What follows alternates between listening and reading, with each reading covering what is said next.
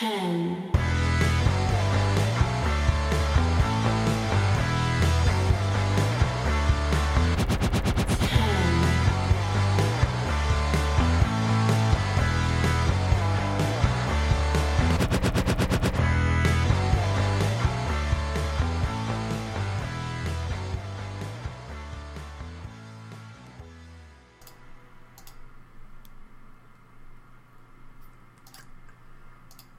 Hello and welcome. So as I rip my headphones out, that's bloody great. Here we go. Oh, I'm doing loads of things. My arms are all over the place at the start of these shows. It'd be really nice.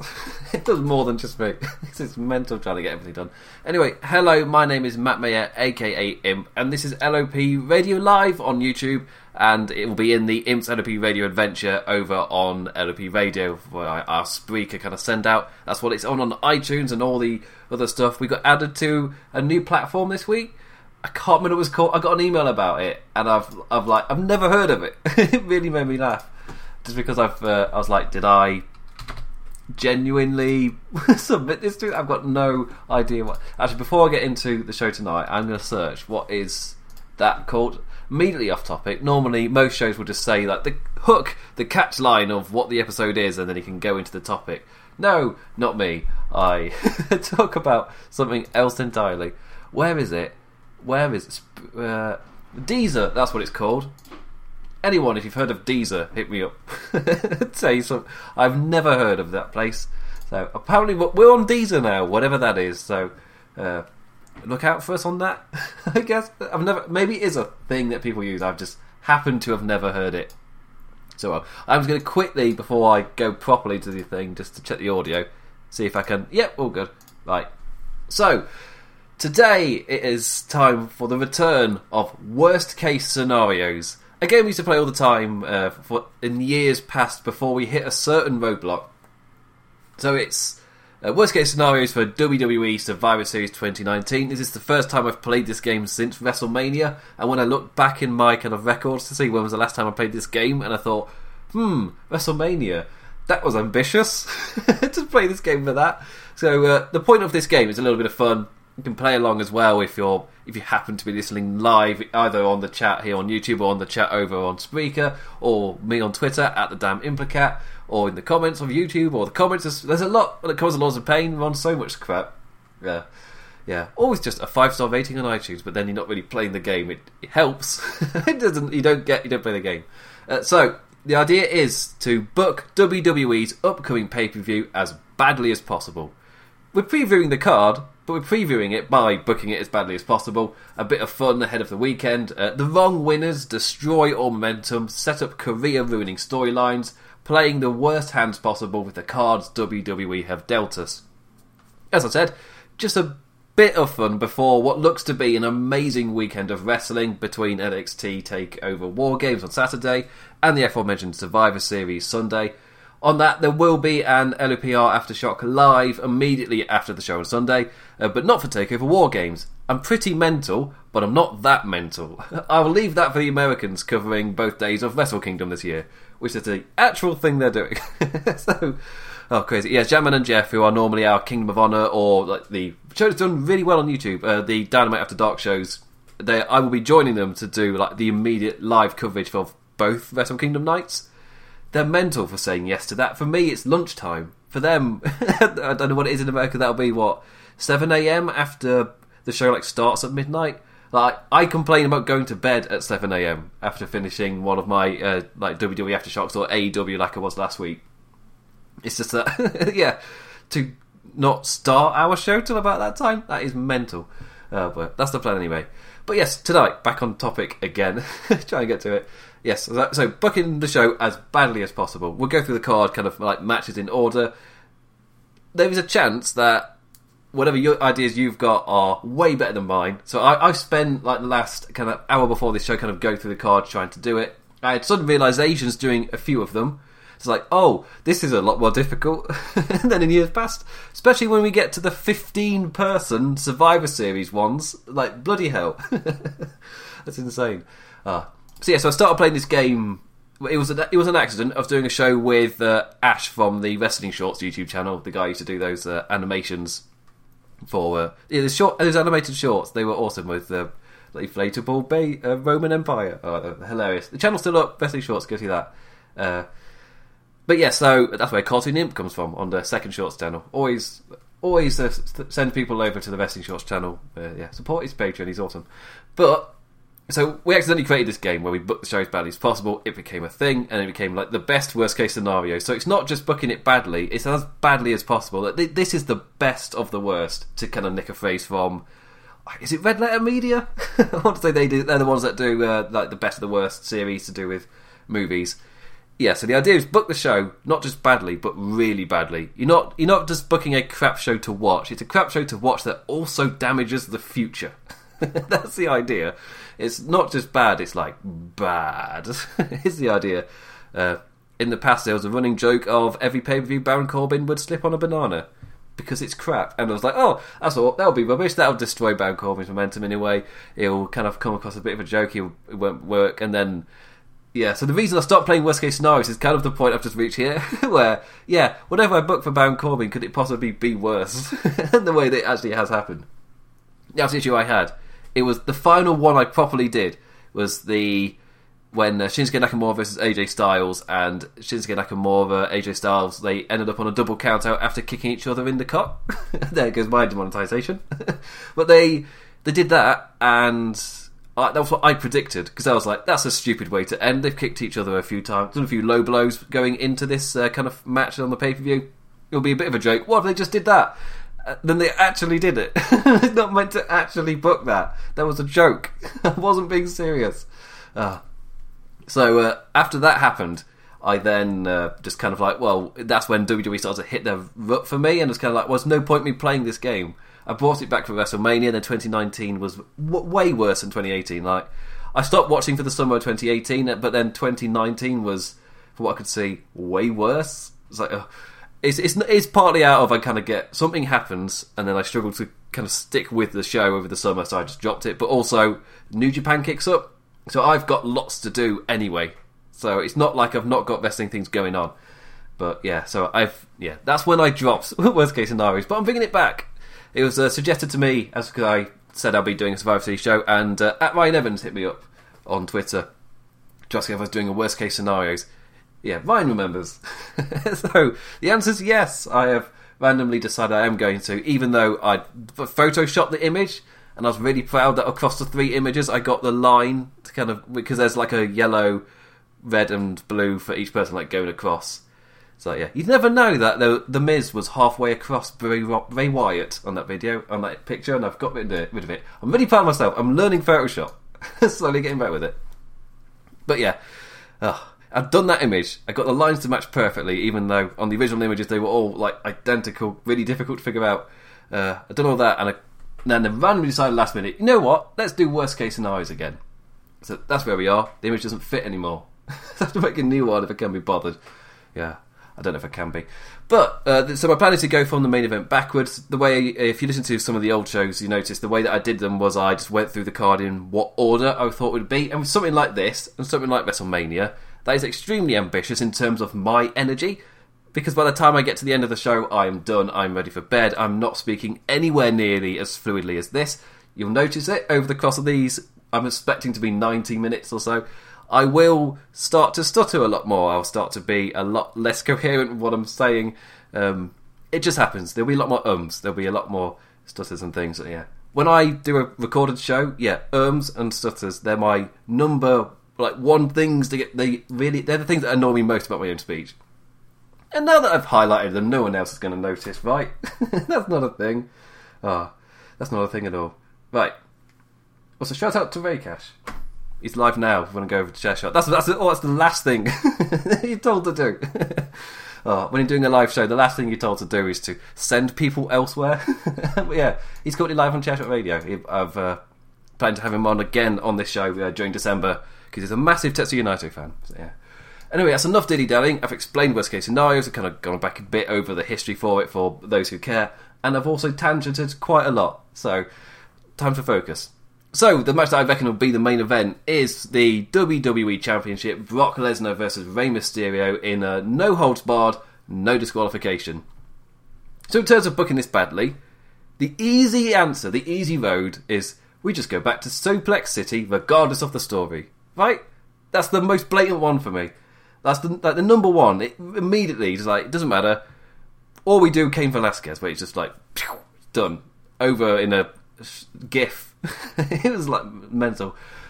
So I've come up with a convoluted, because I want this to be, I was thinking this is the main event. What's really disappointing for the main event here are kind of like curveballs, because you get the match kind of hyped up throughout the show to then deliver a curveball and not give them the match that's been promoted throughout the entire show. Yeah, it's pretty crappy, especially if it ends the way I'm going for. So my really bad booking idea is Lesnar attacks Mysterio before the bell, so Rey Mysterio's making his entrance and Brock Lesnar attacks him, and he then kind of like gloats a bit, and it's he and Paul Heyman kind of go into the ring to gloat when Dominic returns, and he comes out and he is over his dad. He helps his dad to the back, then steps up to replace his dad, and he faces Brock Lesnar in the main event of Survivor Series. Upon his return, the bell rings and he gets absolutely destroyed. Suplex City and whatnot. Oh, easy pin, and that's the end of that match. But then before Brock Lesnar can truly lay the beat down again, because he'll beat Dominic like that, and then he'll go back to him to do that stuff. But before he can really lay in the beat down, returns Cain Velasquez, who we're meant to pop for. He also runs down, gives him the same challenge. I don't know how good his English is. I'm assuming it's, even though Rey Mysterio is speaking to him, he could do an awkward, I don't know how fluent he is in terms of delivering a wrestling promo. That's what I'm trying to say, because I don't watch MMA. All I know is he's Mexican. I think he is Mexican, but I don't know. I don't know how good his English is. But yeah, he can say, "I want to face you, Brock Lesnar match. Let's go." Yeah, whatever. Probably wouldn't giggle like that. I put my own twang on it. The bell rings. He also gets destroyed as well. Just repeat what happened in Saudi Arabia, or sorry, name redacted. Just do what happened over there. Yeah. Just Brock Lesnar squashes him again, maybe with a couple more suplexes just to hammer it home that Cain Velasquez in the wrestling world cannot match Brock Lesnar. Like, truly, even though he accepted this. And damn it, Cain Velasquez, I thought you were meant to be good. And then just gets destroyed by Brock Lesnar twice. So, hooray for that. Which is when Rey Mysterio comes back out. Brock Lesnar isn't even allowed to lay the post-match beat down on him either. Injured, wincing, forcing himself down the ramp for the honour of his family. Rey Mysterio steps into that ring. The bell rings. Mysterio takes a deep breath. And then in a charge of passion, he charges at Brock Lesnar, and he also gets destroyed. 1, 2, 3. Lesnar wins. He beats all the Mysterios in not 1, not 2, but 3 non-matches to end the show. And Brock Lesnar goes over as the best wrestler of all time. And then the cameras go to black. They fade. And that's how we end the show. I thought that was extremely underwhelming. Mild, because with it to be really bad, you've got to be creative but not, too creative. It's still got to be relatively crap. I feel like I've achieved that with this here. Yeah. So just to retread, Brock Lesnar destroys the entire Mysterio family. And he beats them all in legit matches, but they're all like immediate squashes with a couple of suplexes or whatever. It's just like kind of with the question of what is this as well. Because when I do this game, I try to play the game with the pieces that I've got, like who is definitely there at the event, that kind of thing. In this match, just throw that out of the water. Just get all the Mysterios and have Brock Lesnar destroy them all, because that's the story now. Unlucky Rey next time, and Dominic one day you will have a tag team with Walter. that's the dream. Dominic and Walter in the future, like father, like son. Next up, because there's quite a lot to get through, let's just blast through this. The WWE Universal Championship, The Fiend versus Daniel Bryan. I don't know whether I should say what I think is actually going to happen in terms of like a little prediction. I still predict Brock Lesnar to win. It's just not going to involve Cain Velasquez or Dominic, and if it does, it won't be to that degree at all. But Brock Lesnar still winning, and Rey Mysterio will put in a good effort. Brock Lesnar really brings it out, A, at Survivor Series, and B, against those smaller opponents. And for the past 3 years, Brock Lesnar has had the best match at Survivor Series, and I guess the most talked about as well with Goldberg. That was a huge moment. And his match with AJ Styles, amazing. His match with Daniel Bryan, amazing. He's got a fantastic Survivor Series streak. I expect that to continue. Like, this is the perfect kind of match for him. Right, back to taking the piss. WWE Universal Championship, or I've heard quite a few people call it the Blue Universal Championship. It's like, yes, top quality pun. Love it. They did that whole thing hyping up a new design. Well, I say hyping up. Semi-revealed on Twitter, and then the fans kind of go, ooh, that's interesting, having seen Bray Wyatt's tweets. And it just made it blue. It's like, oh, okay, still looks like a toy. Okay, then. I'm not a massive... I like championships to feel like true, weighty, professional championships and not toys. It's just a personal preference. I don't think the toys look very good. I don't know a way to explain it. Like Star Wars, it makes sense to push that kind of thing because there will be a lot of money in it. But just does your championship look like a credible, awesome championship that the wrestlers would actually want in a fighting promotion? No, they look like toys, but the toys will sell. So I know why they do it, even though on the product itself, I'm not the biggest fan of their design. So yeah. Anyway, the Blue Universal Championship, the Fiend defending against Daniel Bryan, and I'm assuming we'll get more tomorrow night. But right now, as I'm predicting this, I've got one segment's worth of build to use, so that's nice. So I don't. There's not really much story for me to use. They've linked to the past. That's my favourite thing about Bray Wyatt. Still with his promos, and he's in a dangerous kind of position of going back to what he was as Bray Wyatt, where his promos were fantastic, building to the pay-per-view, and then whatever happened at the pay-per-view just didn't quite click with the story that had been told.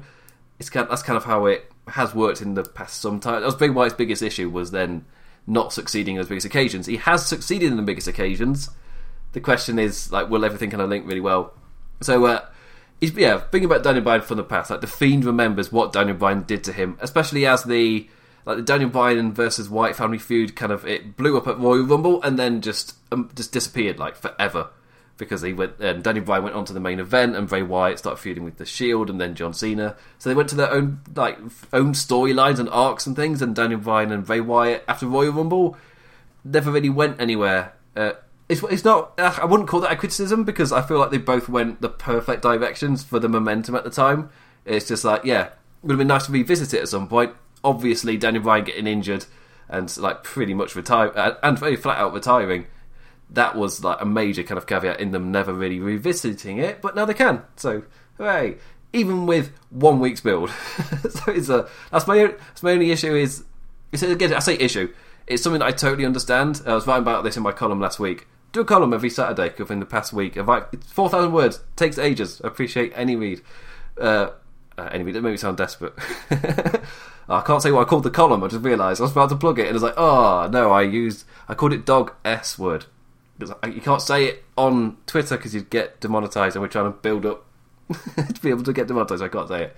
But yeah, so I've lost my point by saying that. Yeah, so in that, I was making the point that I understand that they've only had a week to do the build here, or these 2 weeks, I guess, by the end of this.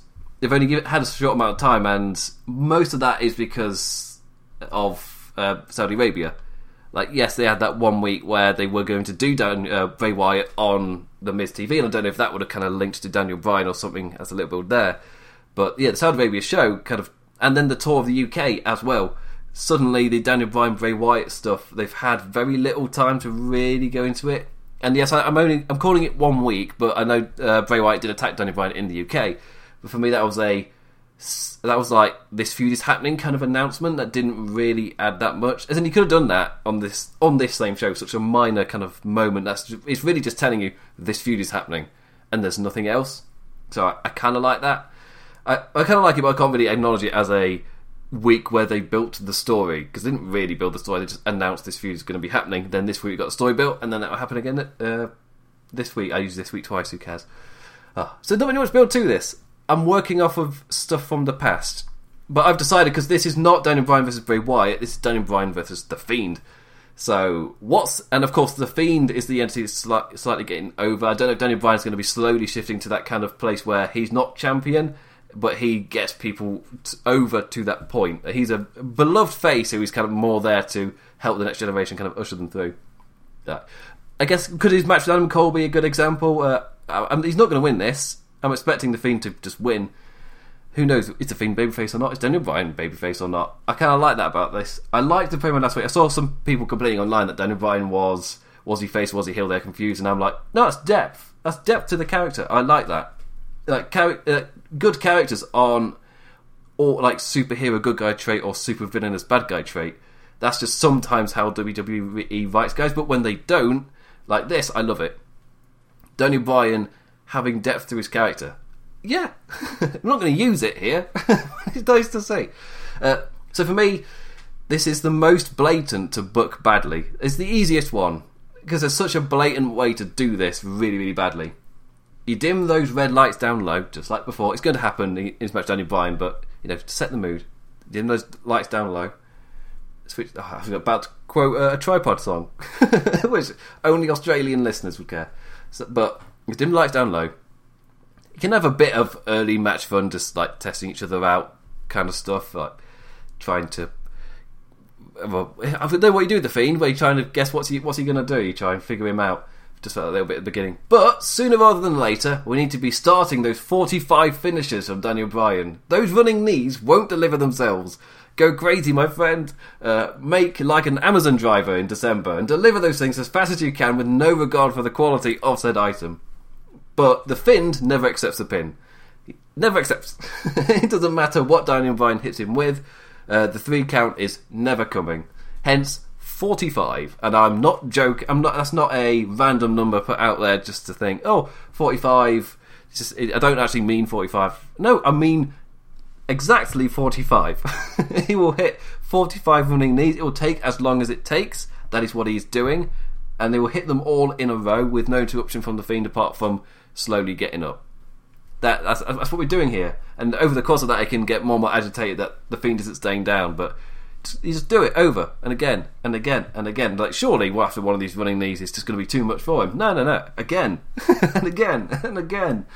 You just take the essence of the Seth Rollins match against him and just kind of make it the simplest form it was. Because even that match had more depth than this. So it's just finisher after finisher after finisher. And in the end, Daniel Bryan does maybe try out a few other new moves and things to do, but nothing's working. He's getting even more and more. What does he do? What does he do? What does he do? Then Seth Rollins comes out, threatens to hit a curb stomp, and the referee calls the match off for brace safety, damn it. And then he can't take it. He can't do it anymore. And the match ends like that, and you pull out the stretcher and everything. You retread everything. The stretcher comes back out. He keeps his championship, and I guess you could pretend that that's the reason for the heat, that the Fiend was down but never out. And he could even do the same thing where the Fiend then gets up and attacks them both. Keep in mind, this will be, even though I'm previewing it first, this will be after the men's Survivor Series tag team match. So Seth Rollins will be knackered, will be tired, pretty easy to destroy. And we go off of this match with Daniel Bryan down and the Fiend, like, yay, after being down for all 45 of those finishers. I'm thinking that might take the match to like 20 minutes. I don't know how quickly I'm trying to think, how quickly can Daniel Bryan deliver 45 finishes? And I'm not going to go to YouTube and watch him deliver a knee and then quickly go back and deliver what. I'm trying to do I do the maths? Do I actually figure it out? Let's say he does 3 knees a minute. That's 1 knee every 20 seconds. You got a little bit of stalling. I feel that's fine. I feel like that's predictable. So if I get up my calculator, I'm doing this. 45 divided by 3, 15. Yeah. I didn't even need a calculator for that. I don't know why I did that. So yeah, 15 now. So blatantly 15. 15-minute match. That's not as bad as I thought. It would go towards 20 with our little dimming the lights down and testing each other out type of thing. But yeah, that will feel like an age if you're just doing the same spot over and over and over again. But we've been telling the story that the monster cannot be put down, and whatever Daniel Bryan does, he just doesn't stay down. Whatever he throws at him, he always kicks out. And but you do it in a really boring way. He just hits his finisher over and over again. So yeah. Plus, when you're looking for a random finisher, when I say literally repeat it, I mean, get Seth Rollins out. He threatens to hit the curb stop, and that's when the ref is like, "No, Colby, what are you thinking of doing?"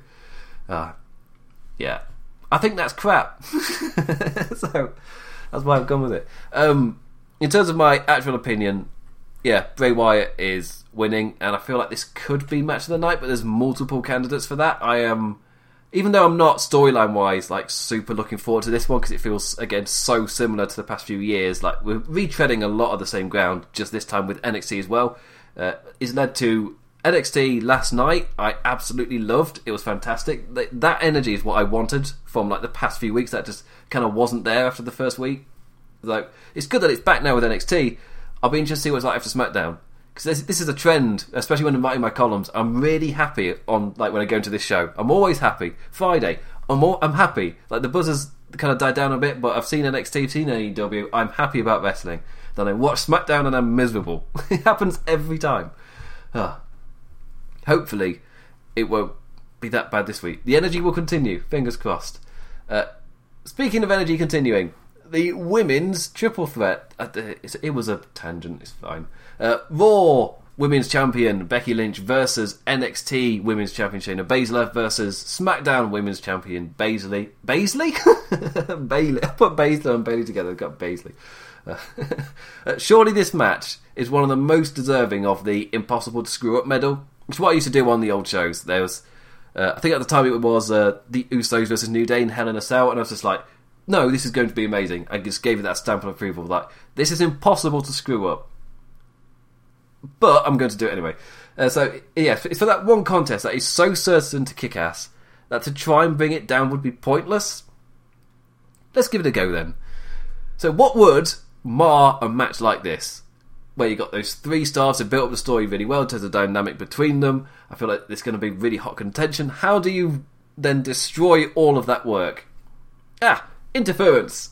So say hello to our fellow horse ladies, both Marina Shafir and Jessamine Duke, later followed by Sasha Banks for Bayley. And because it's a triple threat, no disqualification, so those people are pretty much part of the match now, just constantly interfering, all there.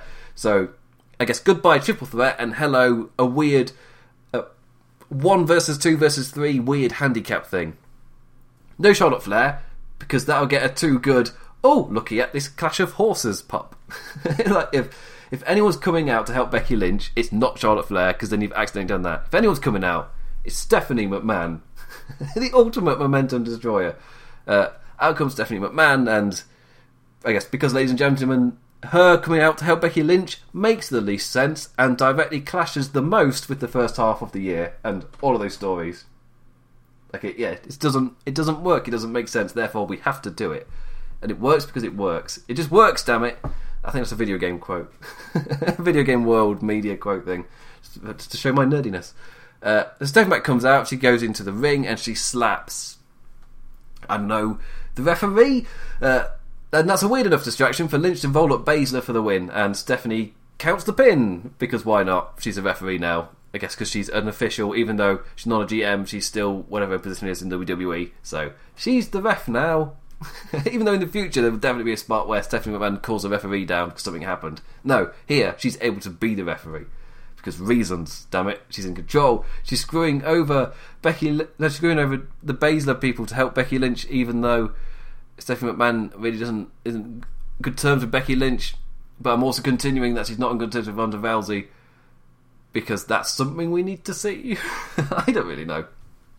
But either way, the match kind of turns into just a weird brawl type of thing where you got lots of interference happening and you don't really get a triple threat, and it never really happens. So no, it just turns into a weird handicap thing, and then Stephanie McMahon comes out, slaps the ref. It's weird. People are a bit confused, and Lynch takes that opportunity to win. Not a fast count or anything. Stephanie McMahon's a professional referee. It's just, really underwhelming. So I didn't know whether to have like Sasha Banks and Bayley brawl with the other 2 MMA horsewomen, and just to kind of take them out of the match. I was thinking Shafir and Jessamine Duke just destroy Banks and Bayley, because you've got to set them up, damn it. They're the ones who need that momentum the most. not the champion, not Bayley, to fight them off and then get back into the match. No, they actually win, and then just at ringside, and Becky Lynch catches everybody off guard. Yeah, actually, 1 versus 2 versus 3, and then you take out the 2 of Bayley and Banks, and then you're just left with a 3-on-1, and then a weird 3-on-2 thing, but at ringside they're just caught off guard, nothing really happens. Excitement! Hey! What do I think actually going to happen? I feel like Becky Lynch is actually going to win, I think it's one of the few times in the world where I'm going with the same person to like flat out win the match, like regardless, like no disqualification or anything to be sneaky like the last match. But I've generally gone with the same winner for my actual prediction and my jokey prediction, which is definitely not going to happen. That's why I went with something weird. Again, I'm cheating. Using a piece that hasn't been announced is definitely McMahon, but she'll be at the show. I can use that. But yeah, Becky Lynch, I'm still expecting her to win. With the only caveat of, because I think, again, predicting with the pieces we know are definitely there, if Becky Lynch doesn't win and Shayna Baszler does, it's because Ronda Rousey returns. That is the only kind of caveat there. I still expect Becky Lynch to win, to beat them all, to be like a really strong back and forth match. You're not going to get Sasha Banks in because she'll be participating earlier in the show. You might get the Shayna Baszler interference to kind of drive home her kind of heelish nature to the new fans who haven't really watched her wrestle, don't really know the dynamic of the horsewomen in NXT. And yeah, Becky Lynch ends up winning. I feel like beating Shayna Baszler makes some sense because they don't want to. I don't know. It depends on how much you want to build up Shayna Baszler, because I can't figure out on this show how strongly you're going to build NXT. I really don't know. I don't know if they're going to be like properly going to be establishing NXT to really kind of drive home they are a proper brand now, or are they there to really take the pins to help elevate Raw and SmackDown? I don't know which one they're going to do. I'd hope to God that they get some elevation, just because NXT and AEW are both taken seriously at this moment.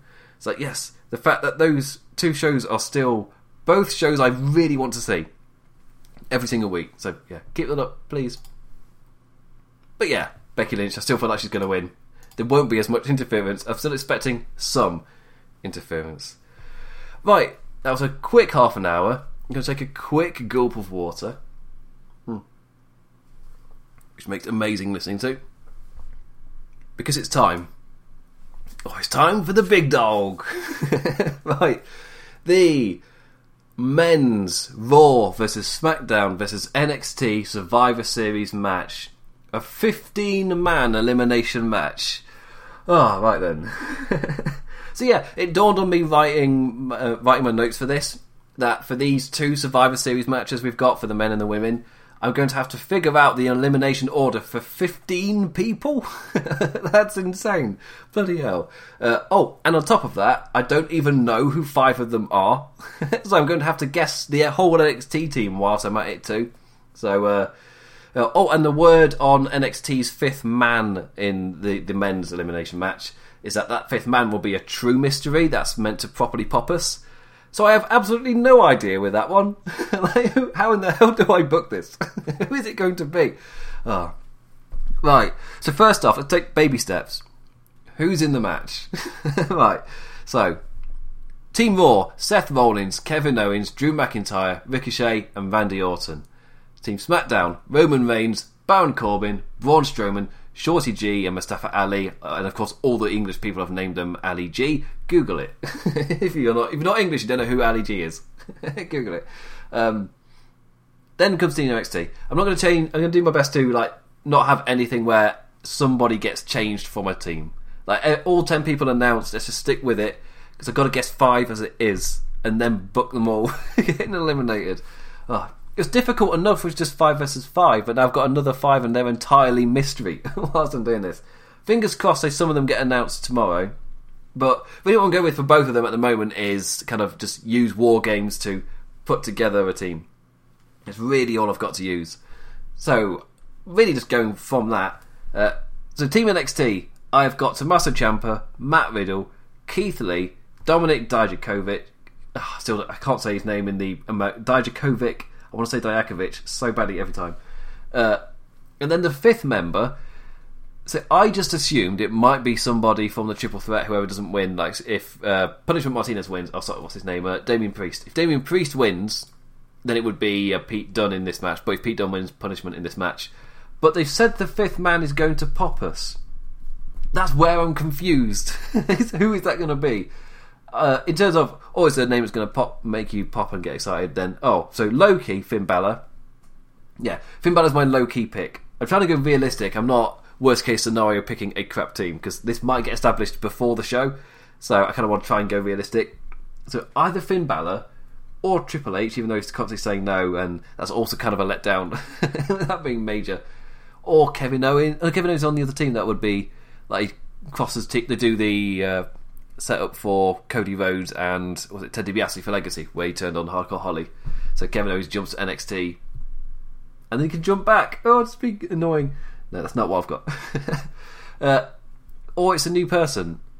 I don't know who you would pick for that, especially as it's like just the words of it's a big name that'll make you pop. It's like, well, who's that going to be? I really don't know. If it's not Finn Balor, if it's not Triple H, then I've got no idea. Generally no idea. I don't know what they're going for. If it is that, is somebody injured I don't know about? Kushida's injured. Not sure that would be a massive pop. Someone from NXT UK. I don't think that'll be a massive. That's what's getting me. If it's a massive pop, who on earth is it? If it's not Kevin Owens, who is it? I don't know. I don't know how to put it. So I'll keep them as question. I generally can't think. I'll go with Finn Balor, just because they said it'll make you pop, and Finn Balor would get a pop, even though it's not like insane or anything. And I don't want Triple H. Triple H just doesn't really work, really. He's the only known entity. It would make sense for him to be captain in the sense that he is the known NXT entity that people can get behind, and he's been in the recent Survivor Series matches, but he does take all of the kind of focus off of the NXT guys and goes and puts it all on Triple H, who happens to be on their team. They're just like his army, and that's disappointing to me. I don't want that. I'd like it to they get showcased in this match rather than the focus is on Triple H and he kind of orders them about a bit. So yeah, Finn Balor. Let's go Finn Balor as a bit of a guy who doesn't really get on with his team. Yeah. So, elimination order. So, this is where it gets immediately difficult. So, this in terms of Raw and SmackDown, their teams are relatively strong. Mostly Raw. Raw's team is pretty strong. They set up the kind of animosity between Ricochet and Randy Orton pretty well. Kevin Owens, Drew McIntyre, I guess, as well. Seth Rollins and Drew McIntyre. Seth Rollins and Kevin Owens have history, but they've not addressed it. Same with Seth Rollins and Randy Orton. Ricochet is it's just Randy Orton. I guess Drew McIntyre a bit. They've had good matches. Does that count? SmackDown, they're Shorty G and Mustafa Ali feel a bit random in this kind of match, like in total, just because everybody else is like of a upper mid-card level or higher, whilst Shorty G is, I don't know what Shorty G is, and Mustafa Ali has been on and off. So I like them both. The Shorty G character, I could see how some kids might get behind that, but as an adult, like with the dog thing from last week, so I can see as a kid I might have laughed or enjoyed that. As an adult, I just want to skip past it. I'm not enjoying it as an adult, and watching it going, oh, a kid might enjoy that. That doesn't. How does that mean I'm not enjoying it? That doesn't suddenly make me enjoy the match. Like, no, I just didn't enjoy it. So. Yes, I just realised some of my notes are not in order. So that's bloody brilliant on this massive... trying to figure this out. Anyway, so... first to get eliminated, I feel like it has to be either Shorty G or Mustafa Ali, because they fit the least in. And this doesn't feel like the kind of match where they're going to eliminate a big name early. Like, it'd be really... I don't really think it would make the most sense. You could, to establish NXT, have one of them pin either Shorty G or Mustafa Ali or somebody. I don't know what... Braun Strowman isn't really in a storyline. He's just there, so he hasn't really got anyone to kind of oppose him to get him eliminated. But Roman Reigns and Baron Corbin, they're the two that don't get on, just like you got Ricochet and Randy Orton, they don't get on, so they might cost each other something at some point. But I'm expecting Roman Reigns and Baron Corbin to be the last two on their team. So, sorry Mustafa Ali, but you're the first to go to the hands of Tommaso Ciampa. So, you've established that, he's gone. Next, right, I'm going to write. I've not written it down for some reason. Eliminations. First, Ali. Second, you get rid of all the NXT ones, do you? Oh no, you build up NXT. That's what you do. Raw and SmackDown start to lose. So, next up, do I get rid of Seth Rollins or do I get rid of a big name? Seth Rollins, Kevin Owens, Drew McIntyre. Ooh, there's so much. You probably figure out. There was so much to figure out for this show. Overall, I've not figured out the eliminations. I'm doing that on the fly, so that's cool. So how does Ali get eliminated? Because it has to be crap as well. Let's not forget about that. So I said he gets eliminated by Ciampa, but how? do you do a decent first elimination, or you just do a roll-up? Because roll-ups are like you just do a roll-up back and forth, and one of them actually is successful, and hey. You can't be too explosive with this one. You got to do a few headlocks, a bit of chain wrestling, and then Ali happens to get pinned. There's nothing to it. It just happens. Yeah, I feel that's good enough. It just happens, and it's not by like the mat wrestler Matt Riddle, or the big muscle man in Keith Lee, or the really tall Croatian in Dominic Dijak, or the super talented, the most well-known person in Finn Balor that I've got. No, it's Tommaso Ciampa, and he just does it. Yes, he's a known entity, but to I guess the main roster people, him just doing that would feel a bit weird, and I like weird. That works really well. So next up, do the same again, but do I have Ricochet and Randy Orton explode immediately? So that's kind of out of the gate, because I don't know. It feels like it's built up in terms of genuine predictions for Randy Orton to RKO Ricochet, and that costs him his elimination. That leads to his elimination. Then he can probably do Ricochet Randy Orton out of this. It kind of explodes out of it. I feel like that's definitely going to happen. I've also not figured out, is it going to be 2 in the ring at the same time, or is it going to be 3? Does it happen to say? Is there... what does it say? Search class? No, it doesn't really mean anything. I'm looking on WWE.com just to see if it says... Because how the match is actually going to work. My assumption is 2 in the ring, and then you just tag out, and that's that. Not really explained. Is my kind of thinking for it. Yes. Right, let's get back to your notes, Him. So yes. Next up to get eliminated, let's go with... Do it immediately, yeah. Ricochet steps in, Randy Orton just RKO's him. No tag or anything, just RKO's him. So Ricochet gets eliminated. So then they've lost him, and I kind of feel like this has to continue. Let's go with the Braun Strowman running into something.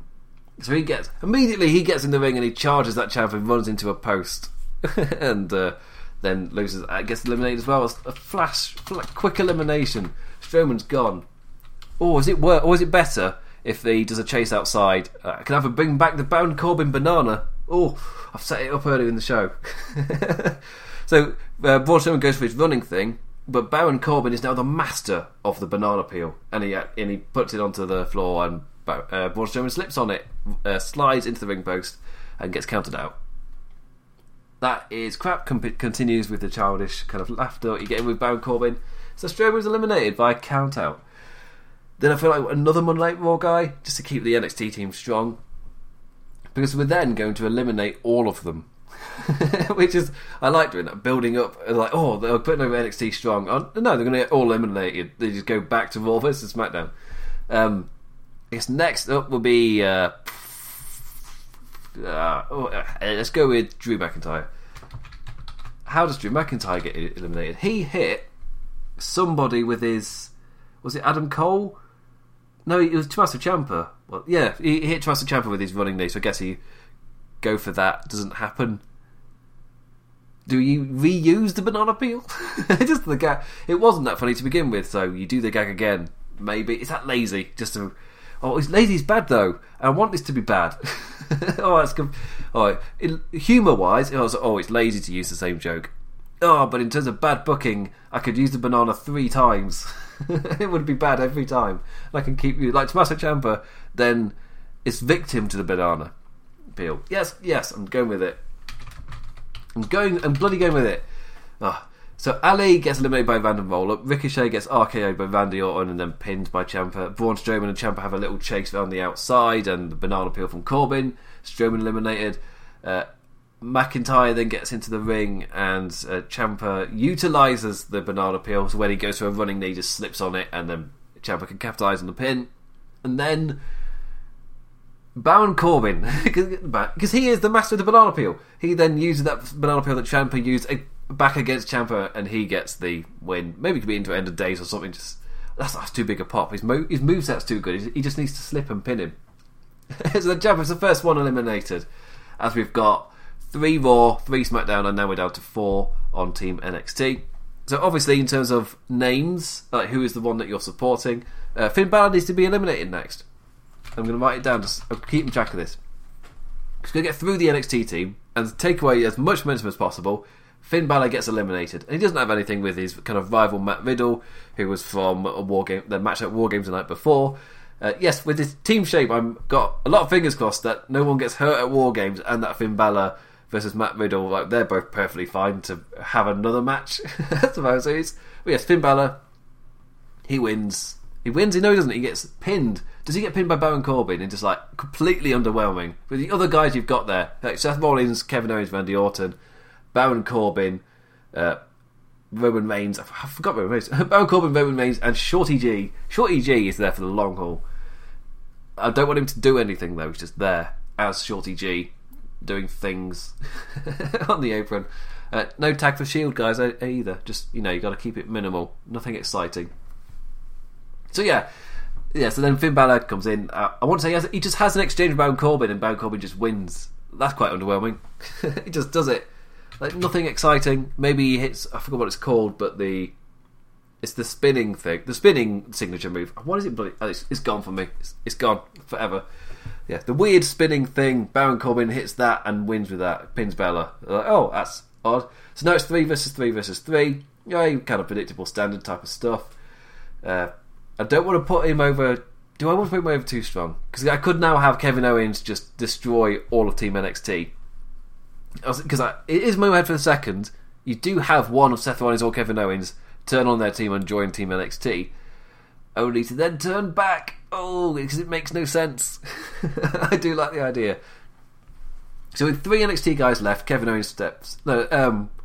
Seth Rollins steps in. Let's go with that. Seth Rollins steps in, and Kevin Owens is like, no, I'll take this.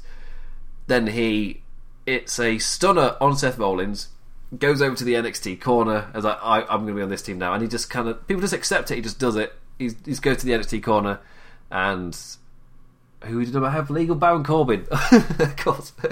Baron Corbin pins Seth Rollins. So Rollins is eliminated. So now it's just Randy Orton on the Raw side, with Matt Riddle, Keith Lee, Dijakovic, and Owens on the NXT side.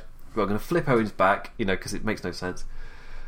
So Baron Corbin's still in the ring, destroying everybody. Who gets in the ring next? Well, because Baron Corbin's destroying everyone, do you even tag somebody? Let's say that Randy Orton does it. What's up? Says in chat. What's up? So let's say that Randy Orton just gets into the ring next, and he's up against Baron Corbin, and you do your headlock cities. Yes, slow it down, everyone. Slow it down, because this match is going to be long. It's taken me bloody ages to figure it out. This match is really, really long. So, who we got eliminated still? Just to check. Mustafa Ali via random roll-up, Ricochet via RKO then cover, Strowman by slipping on a banana on the outside, McIntyre by slipping a banana on the inside, Ciampa by the banana master, Baron Corbin just using the banana himself, and then he just beats Balor. Rollins the turn from Kevin Owens. I'm trying to keep up with this. Rollins on the turn from Kevin Owens, and then just boring headlock city between Randy Orton and Baron Corbin. Eventually Baron Corbin tags out to Roman Reigns and hits the spear. Let's eliminate all of Team Raw, but we haven't, because Kevin Owens has jumped over to Team NXT to then flip back and then maybe win it all in a really weird tactic that makes no sense because his whole team got eliminated. But yeah, so now I've eliminated Orton. I'm taking note of this. So it's 3. So technically at this moment no one's on Raw. Then there's 4 people on NXT, but one of them not really, and then there's 3 on SmackDown. Then SmackDown just clean shot, just eliminate all of NXT, but with the help of Kevin Owens eventually.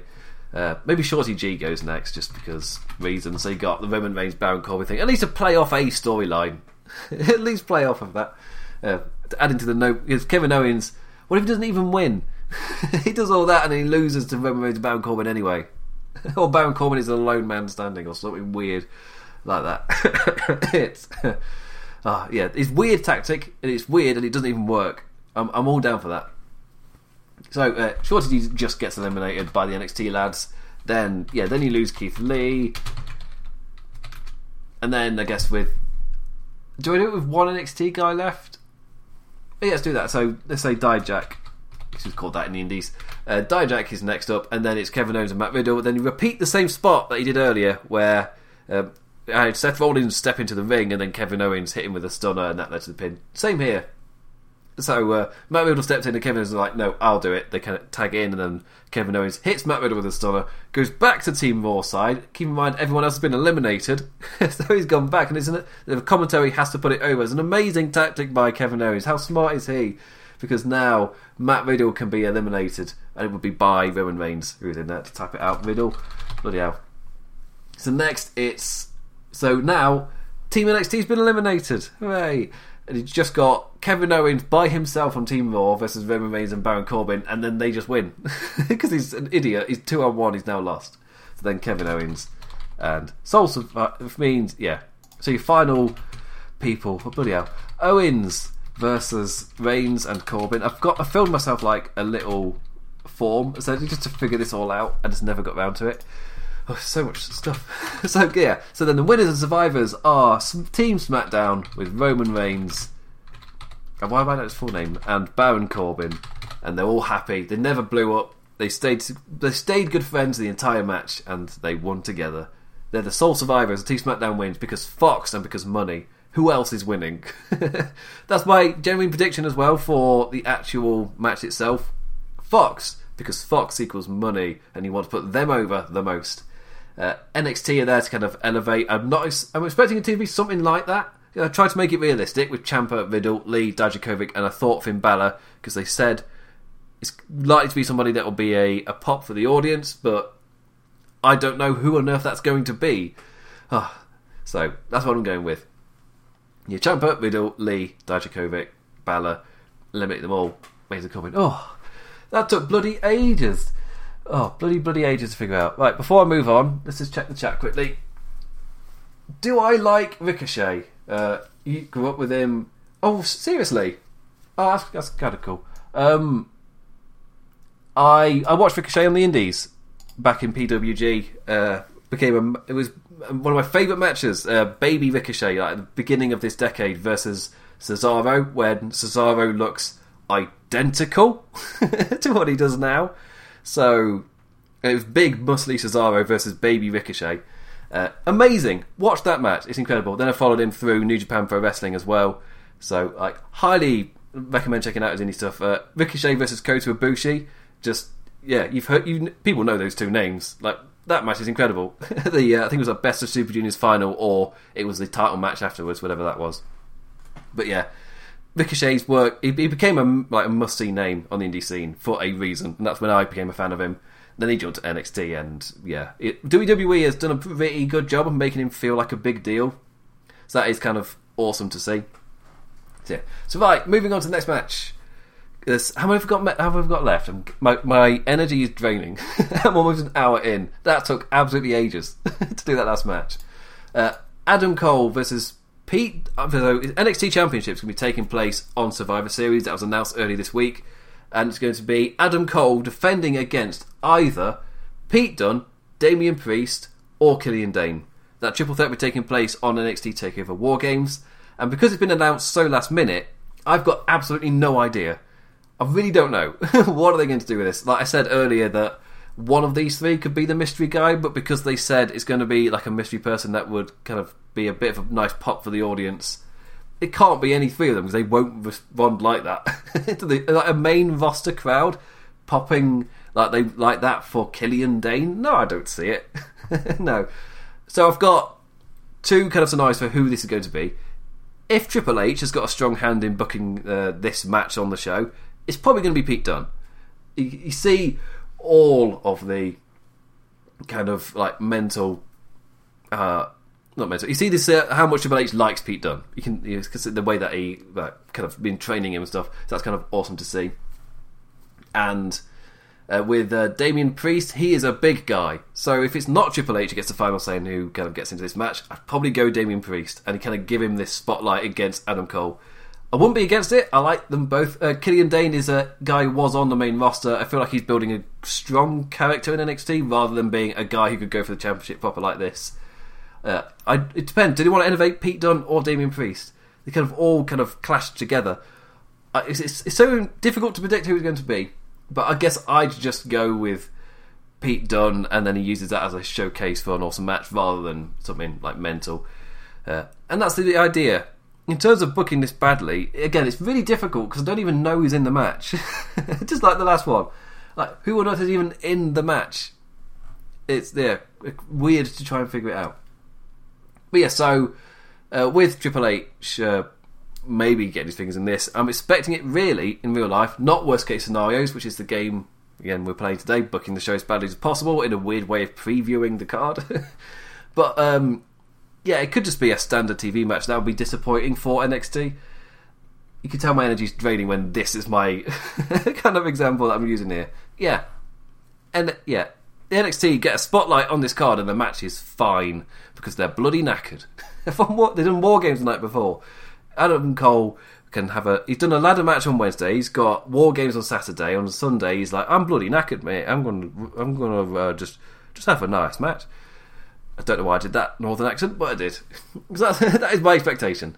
Adam Cole is knackered and they have a fine match. Nothing weird kind of happens. It's super kicks. Hey. There's nothing to use. I don't even know who's going to be in the match. Yeah. I'll just go with that. Because I'm saving my energy because I've got another Survivor Series match to do. But before I get to the Survivor Series match, I realised that me doing that women's match, because the amount of energy that took from me to figure out the men's with the women's match, that's going to finish me off. My energy will be done after that. So I'm going to talk about the other matches on the card quickly first. I think there's only 2 other matches. So, bed is calling. It's nearly time. I'll be able to have a sleep. So, quickly have a drink of water. This is why it's nice to have a guest. Guests all lined up for December, but it's not December yet. So I've got to blast through this first. So the United States champion AJ Styles versus North American champion Roderick Strong versus Intercontinental champion Shinsuke Nakamura. How do you book this badly? So, first off, in terms of like who would use the momentum the best or who it feels like should win, the bottom of that list for me is Shinsuke Nakamura. Just in terms of his presentation over the last year, him winning doesn't really feel like it helps anything. He feels like a character that's kind of finding a middle ground that he's going to be fine with, and then he might just evaporate away. I don't really know, which is sad, given that he arrived as a megastar and in NXT. He got Holy S-word chants in Dallas, and it was an amazing sight to see. He immediately went to their main event. It was a massive deal. And then comes the main roster. He's at first treated like that, and he's kind of fallen down. And for me now, the joke is, no matter how irrelevant Shinsuke Nakamura or Rusev become, they always find a way onto the WrestleMania card. Well, even this year, Shinsuke Nakamura kind of fell down into kind of not being used, and he still ended up as Intercontinental Champion at Survivor Series. Last year, he was United States Champion. A year before, I think he was properly in the Survivor team. No, had he debuted? Yeah, he had debuted. He was in the Survivor team. So I can't say it. Survivor Series team. I tried like 3 times for that. So yeah, he keeps finding his way onto this card as a champion, which I don't know how to take that. As I feel like they've not really used Shinsuke Nakamura, but when I look back at these cards, he's on all of them in a like significant role, so they must have done. Like, am I just missing stuff? Am I blind? What's wrong with me? But yes, so for me, Shinsuke Nakamura is the lowest kind of denominator in terms of winning. Roderick Strong will beat NXT, getting the oomph, and AJ Styles is the most popular guy in this match. He's incredibly over. I feel like AJ Styles is probably going to win, but Shinsuke Nakamura for me is right at the bottom, so he's winning my version. How's he winning? Via shenanigans. Yes, in my notes I've written shin-anigans. Shenanigans. Sami Zayn, he's going to be about. He can do stuff. I don't know if he's... I don't know if Cesaro's going to be there, because Cesaro joined Shinsuke in the attack on NXT this week. Will we see a Cesaro Sami Zayn thing? I don't know. Not in my match. It's just Sami Zayn just doing stuff. Just distracts them. Nothing crazy. Maybe pulls one of them out of the ring. Don't really know. This is one of those matches where in reality I want to give it the this will be impossible to mess up medal. All you need to do is give them 15 minutes and just send them out there, because all 3 of them are incredible wrestlers and they will put on a fantastic match if you do that. So with AJ Styles, Roderick Strong, Shinsuke Nakamura, that would be impossible to have a bad match if they're given like 15 minutes just to do it without much weird booking stuff around it. So put weird booking stuff around it again. The obvious thing, interference. You got Undisputed Era, you got the club with AJ Styles, the OC, that's what they're called. Shinsuke Nakamura, you got Cesaro and Sami Zayn. So there are people there who can interfere this, just like I did with the women's match. But for the shenanigans to work, it has to just be Shinsuke Nakamura. And for shenanigans, that means he does have to win after hitting somebody with his shin. Does he have a shin pad? And that's what he reveals at the end? That's just stupid. Sami Zayn chucks him a shin pad, and he puts that on, and that's what he hits him with, and apparently that's a thing. And it takes a while to put on as well, because it's not one of those modern day shin pads, where you just slot it into your... I don't know if Americans would have seen these, but it's a shin pad which you kind of just slot on the front of your sock, and the kind of way like the sweat of your leg will kind of keep it in place. Whilst when I was a kid, the shin pads that we used, you would slip it onto your foot because it had like a sock ankle kind of thing. Then you had to tighten the Velcro kind of braces round to tighten that. So Shinsuke Nakamura has to fiddle around with that to put the shin pad on, and Roderick Strong's down for ages, and then he hits him. We can't have Shinsuke Nakamura getting revenge on AJ Styles because that's like a story circle. No, just Shinsuke Nakamura just uses his shin pad and hits Roderick Strong, and it's not a gimmick that's going to continue. It's just for this night. It's just randomly a thing, and Sami Zayn can say he used his Canadian hockey knowledge or something. I don't know, something random which just suddenly appears, and the wrestling abilities of them doesn't matter because one of them's cheated. Boo! So hooray! Raw Tag Team Championships: Viking Raiders versus...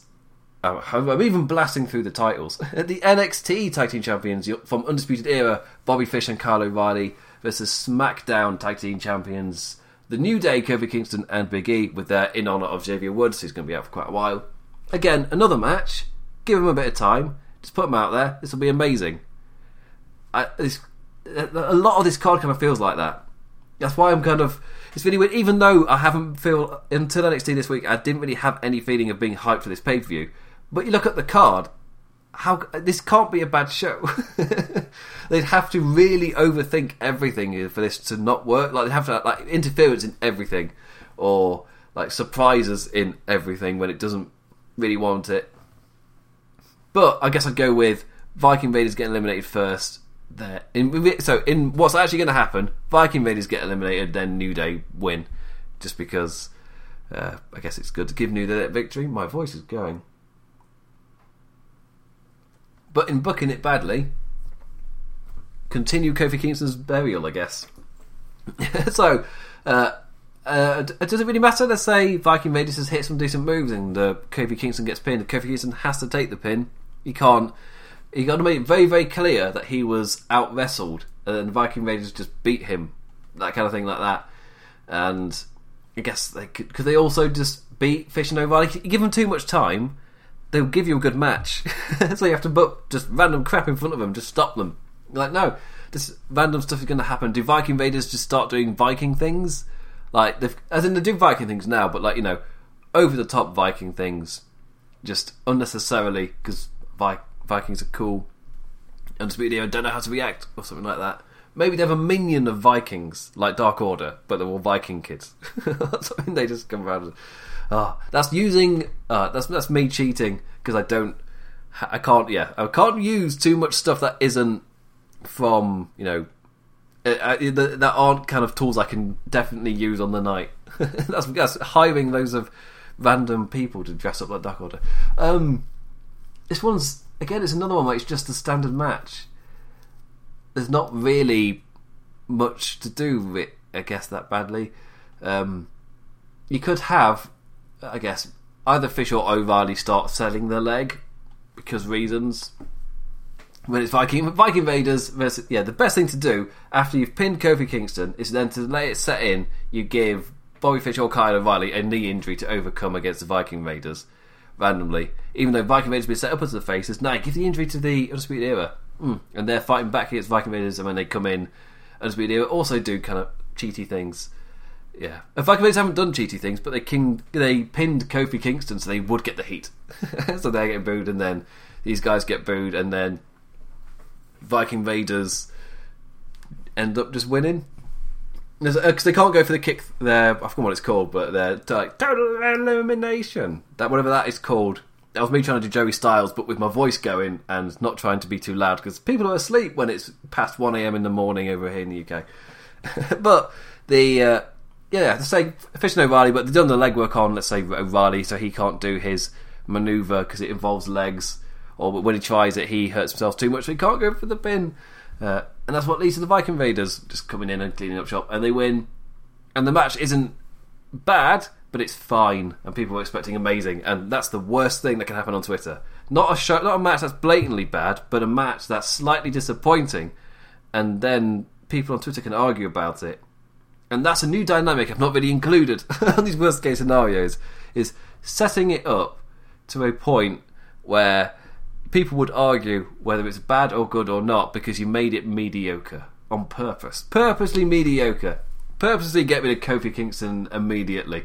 Purposefully have Undisputed Era confusingly sell the leg when they're the bad guys, Viking Raiders are the good guys.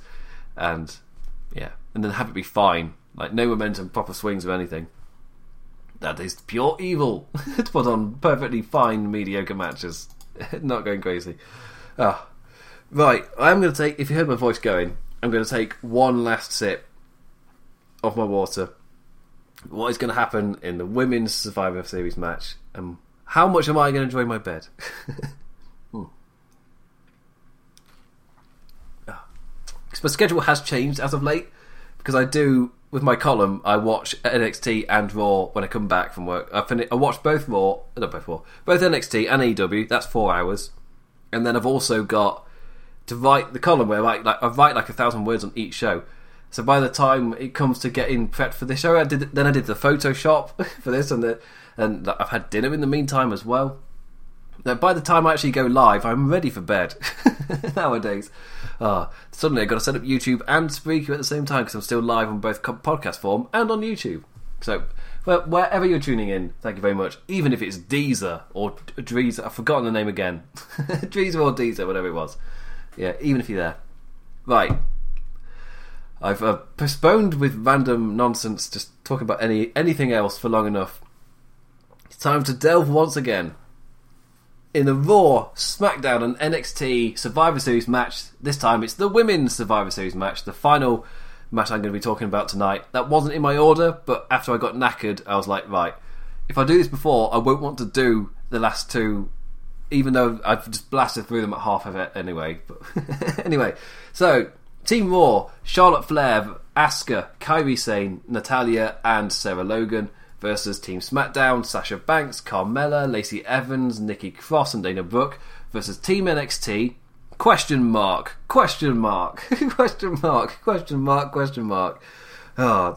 Another full team to predict. Right then.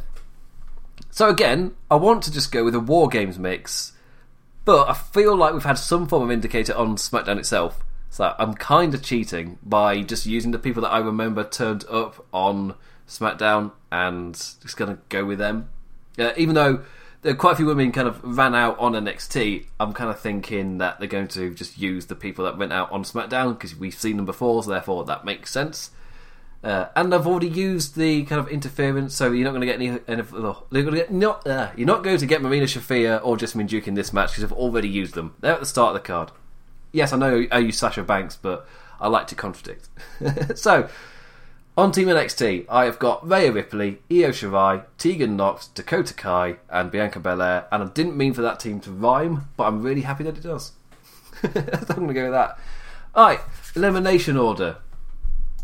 In terms of booking this badly, because in terms of booking this goodly, surely the likes of one of Tegan Nox to go to Kai, they may not last that long. I'm expecting Dana Brooke to not last that long. The same with Sarah Logan.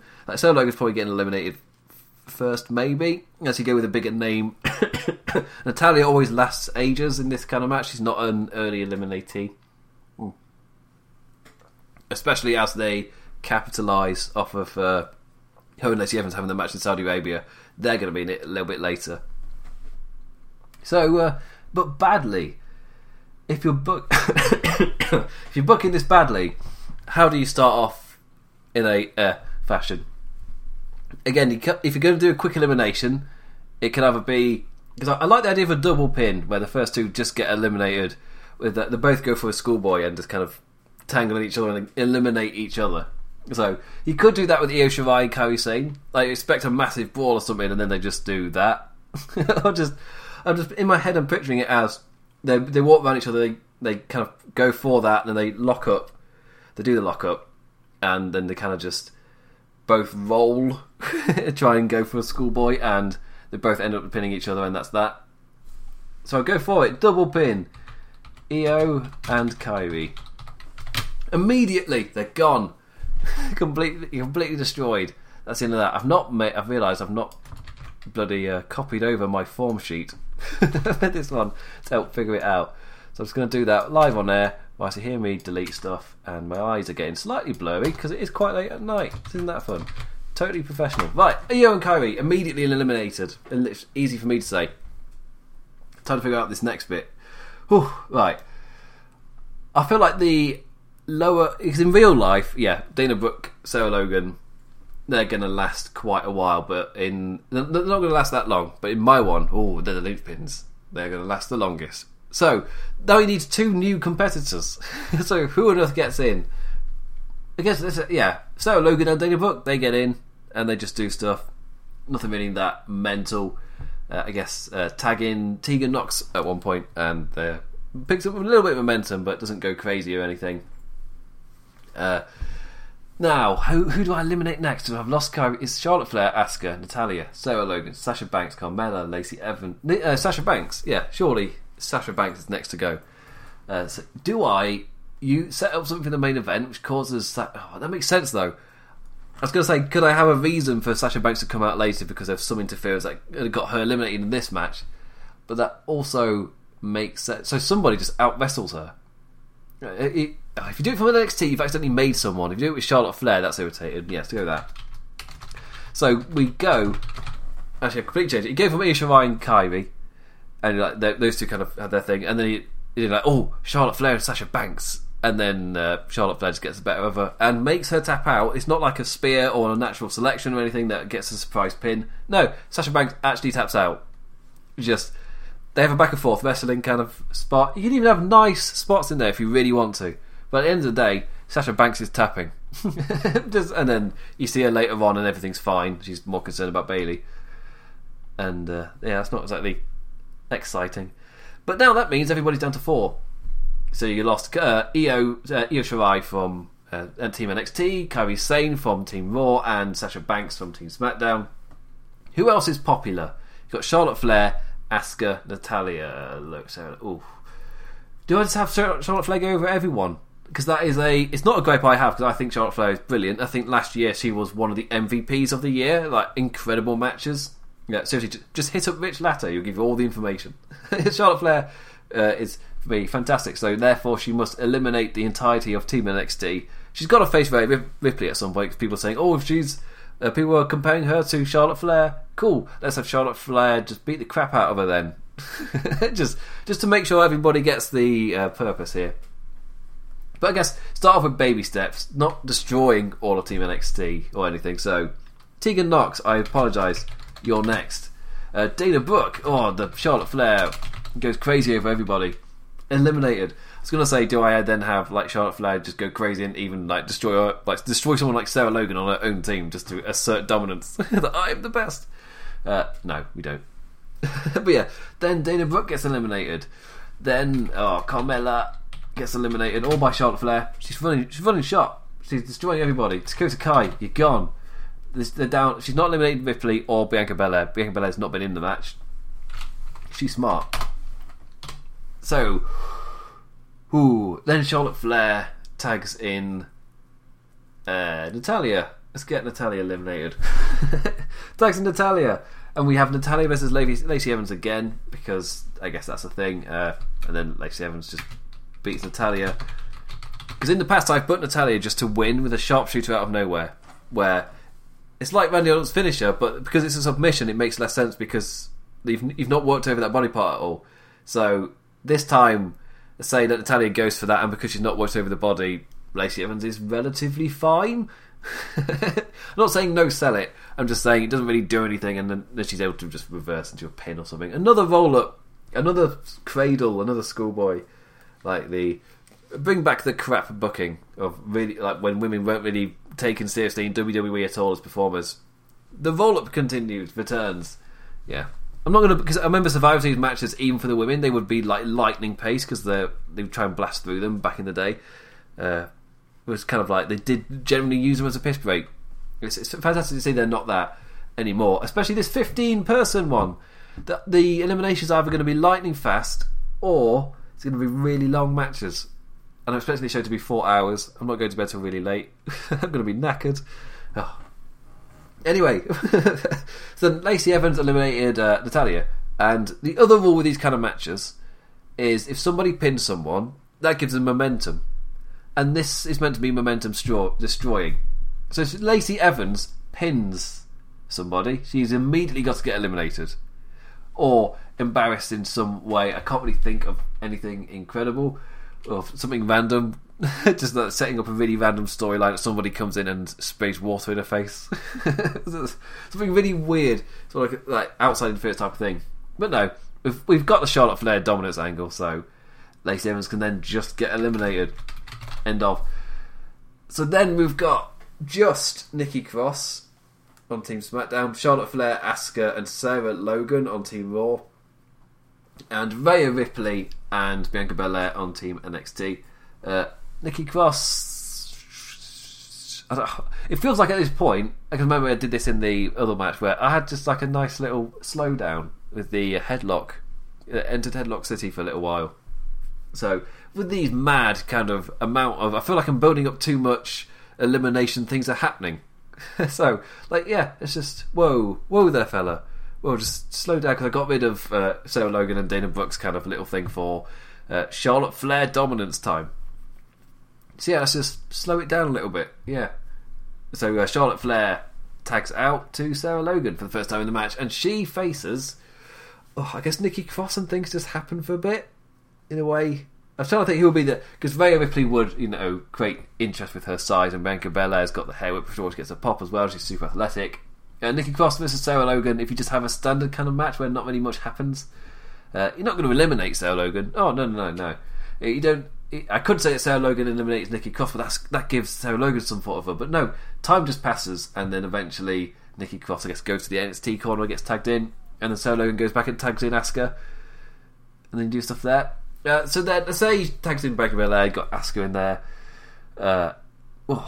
You got to do something with the hair. So do you go extreme? For some reason, Bianca Belair then strangles Asuka properly, and Asuka gets choked out, no disqualification, and then Asuka's eliminated, or do you have Asuka grab the hair, pull her down, and like on day one of Bianca Belair, her hair gets her into trouble, and she's immediately eliminated.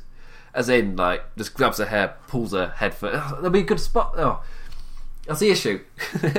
Immediately, I've destroyed kind of Bianca Belair, where her hair's become a weakness, not a weapon. I really like that. But it would kind of be a cool spot as well, just to see... Like, in a way, just DDTs her, but just pulls the hair. Just sends it down head first. I think it's good enough. Yeah, Asuka pulls Bianca Belair's hair straight down and then forces her to essentially DDT herself, and the hair's immediately a weakness, not a weapon, so you've eliminated that. Got to destroy momentum as well. But then it would make sense that... So I choose between Rhea Ripley and Nikki Cross. I guess then Rhea Ripley... because Asuka's got a history with Nikki Cross, so even if I don't go with the big exciting one, maybe she tags in Sarah Logan and then just wrestling again.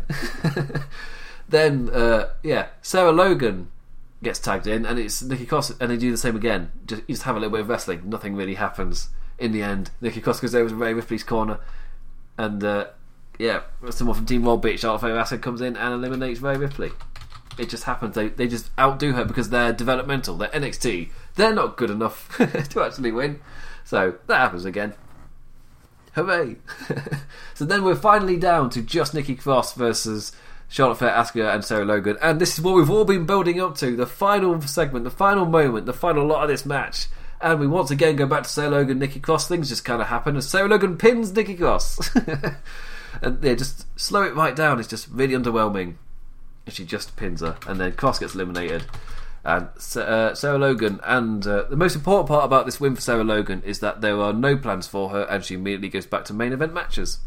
the epic that she's been having against Dana Brooke. I can't continue, can it? No, because she's on a different brand now. Back to main event, Sarah Logan goes, even though she won here. Flair survived, Asuka survived, and Sarah Logan. I guess just writing the. So I can figure it out. Right, winners were finally Flair, Asuka, and Sarah Logan. There we go. Finally done it. It took me 80 minutes to do this show. Yes. But anyway, yeah. So that's how it happens. That's how Team Raw end up winning. Who did I have winning the first? Oh, it was Team SmackDown, wasn't it? I didn't go with SmackDown because Fox wins. I could have done that on this one, but that would have been Nikki Cross fighting against the odds. I don't like that. The way that I've set this up. Yeah, don't like it. Because I had Charlotte Flair just eliminate everybody, get really, really over, and then just not wrestle again. I like that as well. For the first half of the match, is building up Charlotte Flair. It's like, oh, she's going to be the force to get past. Oh no, when she tags out, she's done. That's it. She doesn't go back in again. No, she's on the apron the entire time. Asuka gets elimination. Sarah Logan gets one. Yeah, you repeat things where Sarah Logan and Nikki Cross just, and then when you enter it the third time and it's just the same again, same slow down, not very interesting. But then Sarah Logan just hits a move and wins. Gets over by surprise at minimum kind of excitement level. That's when you end the match. So, why? Oh, my throat is so dry. Apologies if I did blast. If I did, I know I blasted through the US, North American, Intercontinental, and the tag team match. I didn't really have many notes for them, and my brain was turning off. It happens with these kind of things where I have to be creative and weird. And there's not really much to go on really on a lot of this stuff. Like when it's a kind of a brand pay-per-view, like it was back in the day when I started this. You would have a lot of kind of storylines kind of working, and it's like, oh, I know how to destroy this person's momentum. With this one, it's a lot of matches happening, and they're showing the brand loyalty, but the brand loyalty really wasn't a thing that much. Of course, as I was saying earlier, there was the draft not that long ago, and there was the Saudi Arabia shows, and there was like Hell in a Cell was even kind of like that was that first pay-per-view where it's the aftershock of the draft where you've still got your matches and feuds that you need to tie off kind of thing. So they tied that off at Hell in a Cell, then they had to build for Saudi Arabia, then they went on tour over Europe with their show in the UK. So you've not really had a time to establish brand loyalty, which means it feels sudden when it's happened. It feels sudden because it is sudden. There hasn't really been a build to it. But the card itself, it looks like it's going to be a good card in spite of that. There's some excitement going into it, I won't lie. NXT was fantastic. The invasions, even though they feel sudden, it's great to see. It brings excitement. You don't know who's going to show up where. But I am happy that that's over. Please do send me your worst case scenarios where you've booked WWE's upcoming pay-per-view as badly as you could, with a bit of fun before the weekend. But that's how I've previewed the show, like a normal person. A lot of people can do this show, can do a preview like this and absolutely blast through it because all they're doing really is predicting what they think is going to happen. Me, no, I force creativity upon myself and then end up stuttering for ages trying to come up with stuff. Well done me. Anyway, thank you for listening. If you made it through all of that and didn't tune off or anything, I will be live for NOP Radio Aftershock immediately after Survivor Series. Yes, that will be really early in the morning for me, but it's what I do now. I'm used to it. I will not be live for NXT TakeOver because my alarm is going off at 8 AM for me to finish my column. I can't watch SmackDown until Saturday, so I'll be doing that on Saturday. I'll be getting up early, finishing my column, then watching NXT TakeOver. So by the time that time comes around, I will not have the energy. So not for that, but we'll be up for Survivor Series Aftershock. So listen to that. But please do also listen to all our other shows here on NOP Radio. On Saturdays it was reserved for our AEW Aftershock shows, but also we've got an AEW show currently on hiatus, and Mondays is Kingdom of Honor with Jaman and Jeff talking Ring of Honor, New Japan, MLW, whatever takes their fancy. Tuesdays, another show currently on a mini hiatus is Global Revolution. Wednesdays is Planned Sports Entertainment is Dead.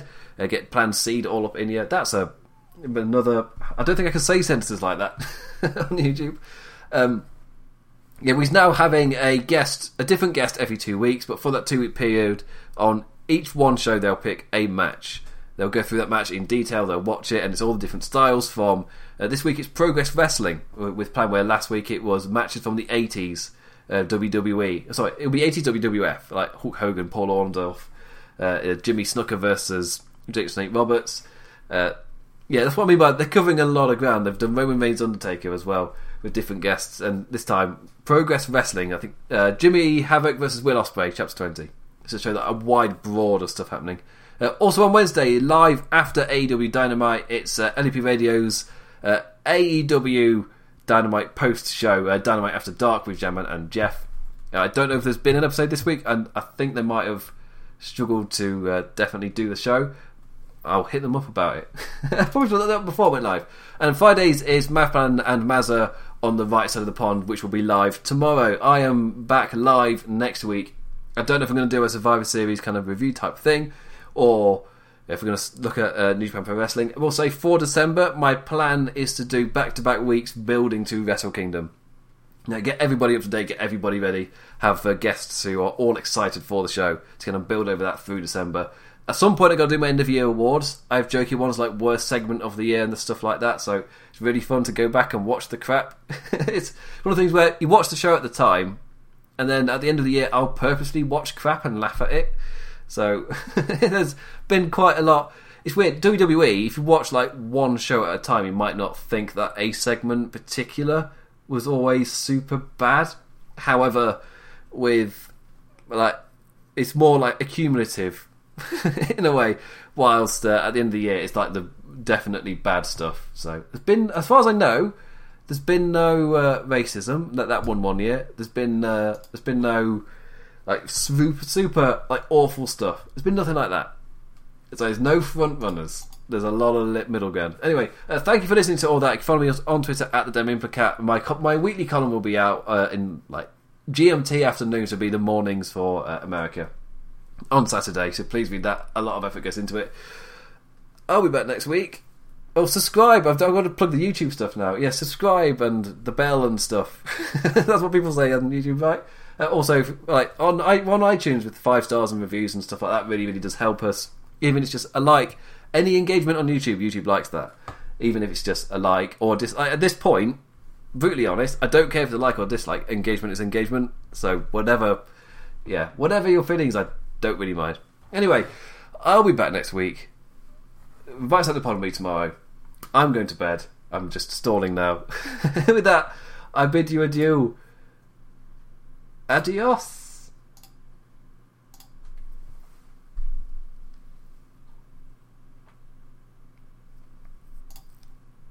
And this is the bonus stuff for the podcast listeners out there, as I turn off everything and end the streams and stuff, because it's quite a lot to do. Yeah, again, podcast listeners, thank you for listening. I'll be back next week. With that, I bid everybody else adieu, and you get the theme tune. No, YouTube will get the theme tune. You get the theme tune, you do. Anyway, adios. 10